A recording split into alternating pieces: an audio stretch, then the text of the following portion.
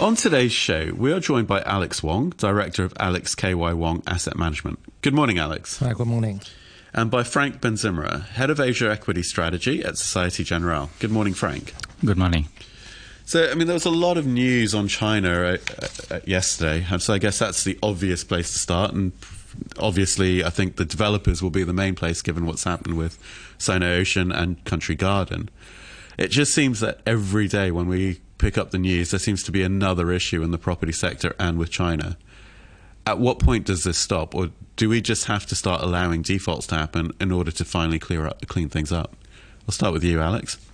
Well, I think this won't stop, and unless we see some really guarantees from government. I think right now the thing is that they probably would allow those companies to default or stretch the payment or do some haircuts, I think. But that would hurt the overall confidence, and I think it will also hurt the property sales as well, because if people know that they are in trouble, they probably will worry about the delivery by those developers. So that would create a vicious cycle. So I think this thing actually won't end well. I think probably what we will see is a stretching payment and also some haircuts. Frank?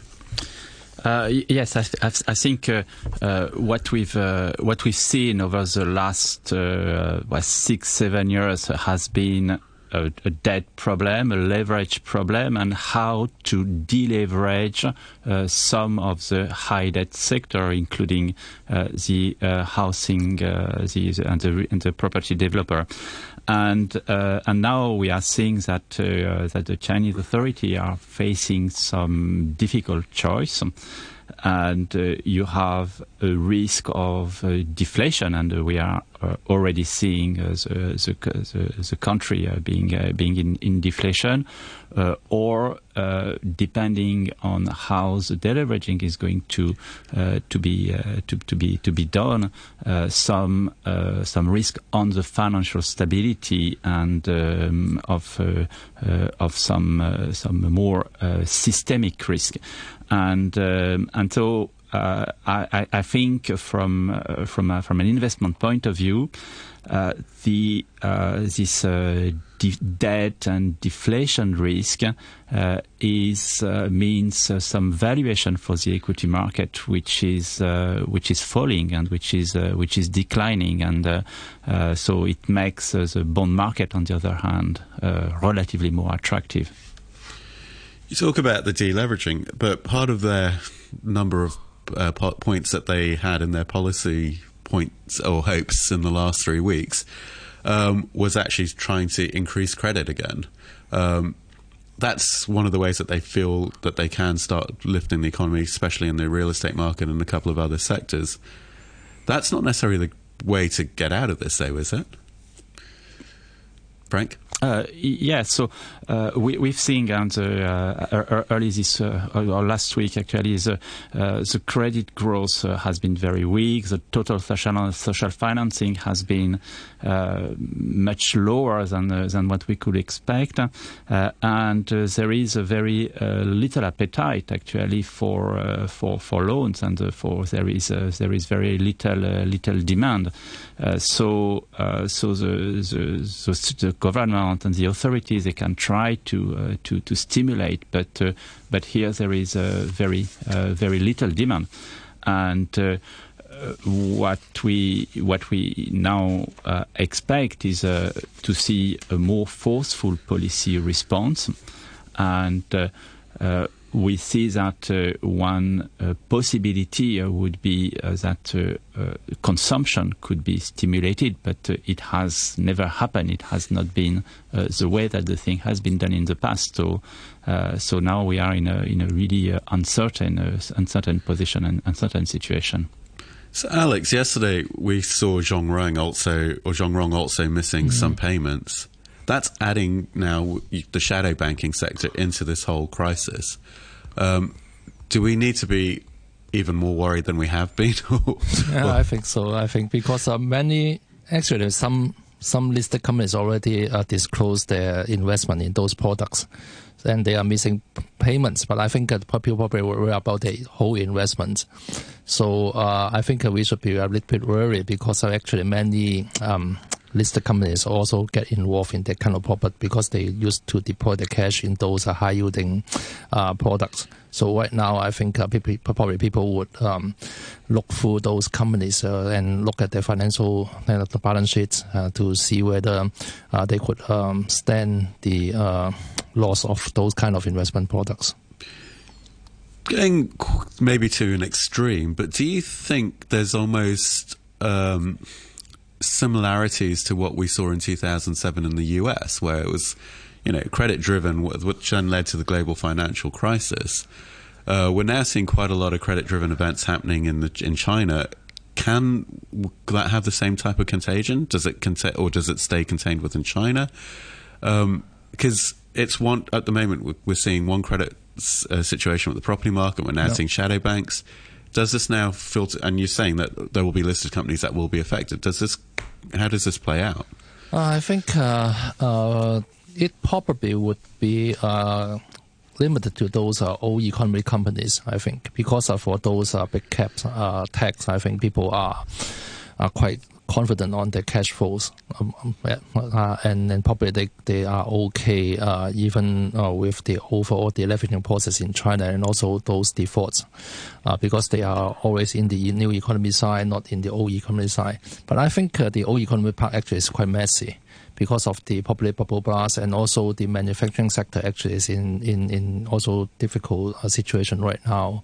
So probably, I think the impact on the stock market is still quite negative. But I think we would be supported by those SOEs or those mega techs. So the downside will not be as horrible as we have seen in 2007. So Frank, Alex talked about, say, manufacturing sector and the weakness in China.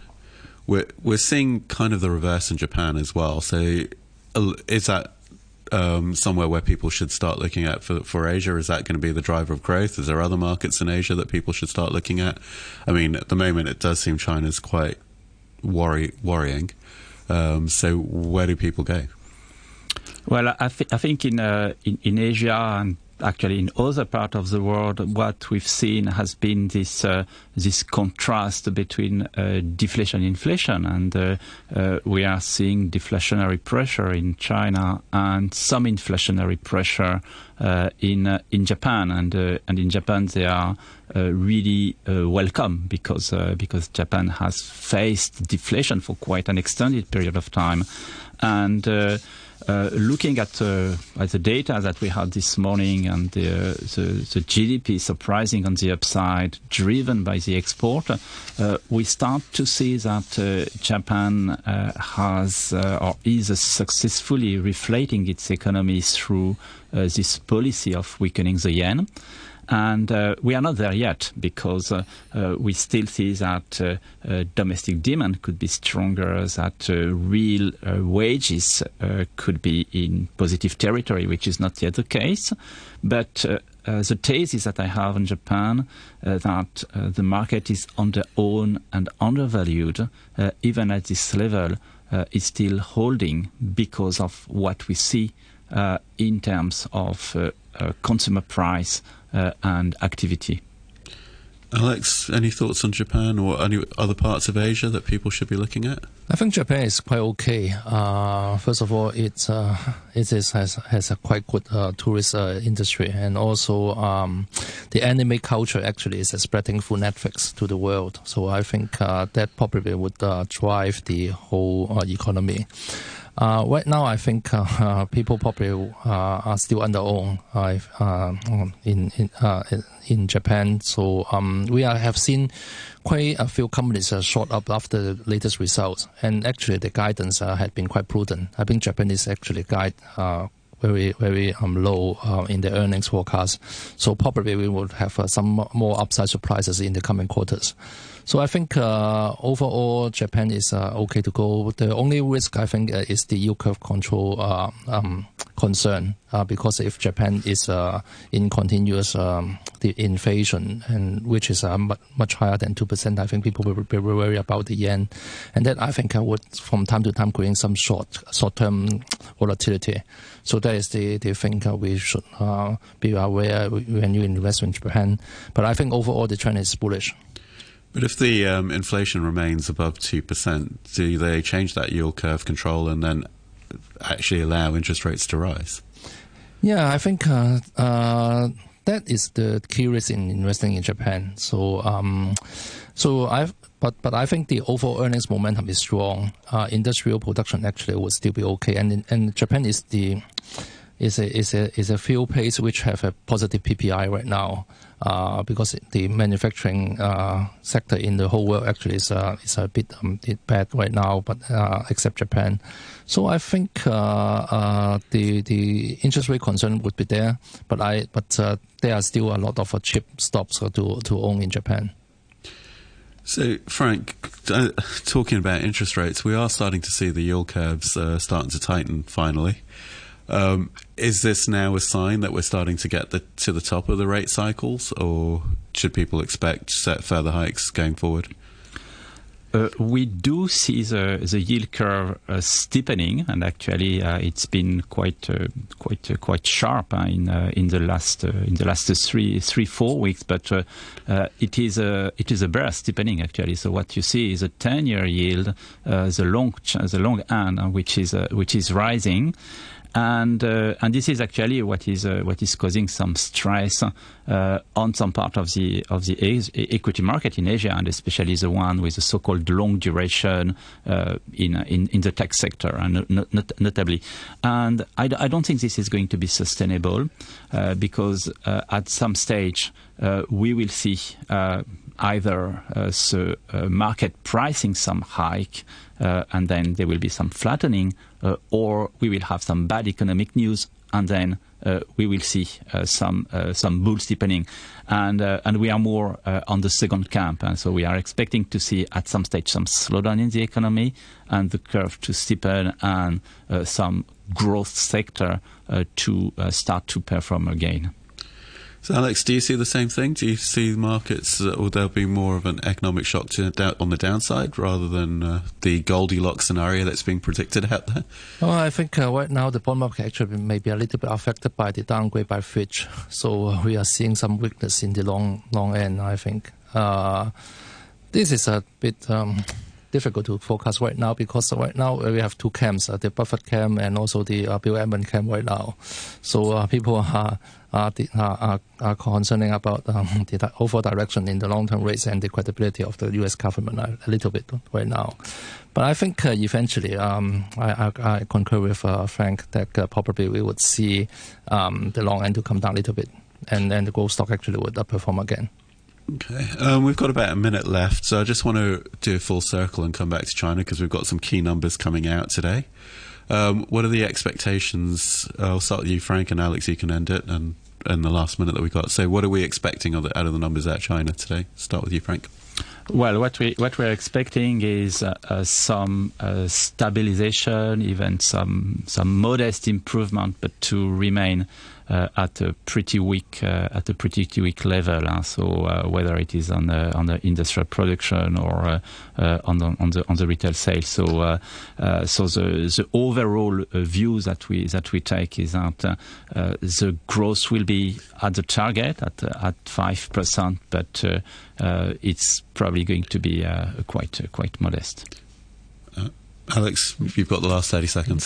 Same. I think data probably will still be weak. Right now the sentiment is quite bad, and I think the public sector actually affects everything. All right. Well, that's all we've got time for this morning. So I'd like to thank both Alex and Frank for coming on. That was Alex Wong, Director of Alex K. Wong Asset Management, and Frank Benzimra, Head of Asia Equity Strategy at Societe Generale. Thank you, guys.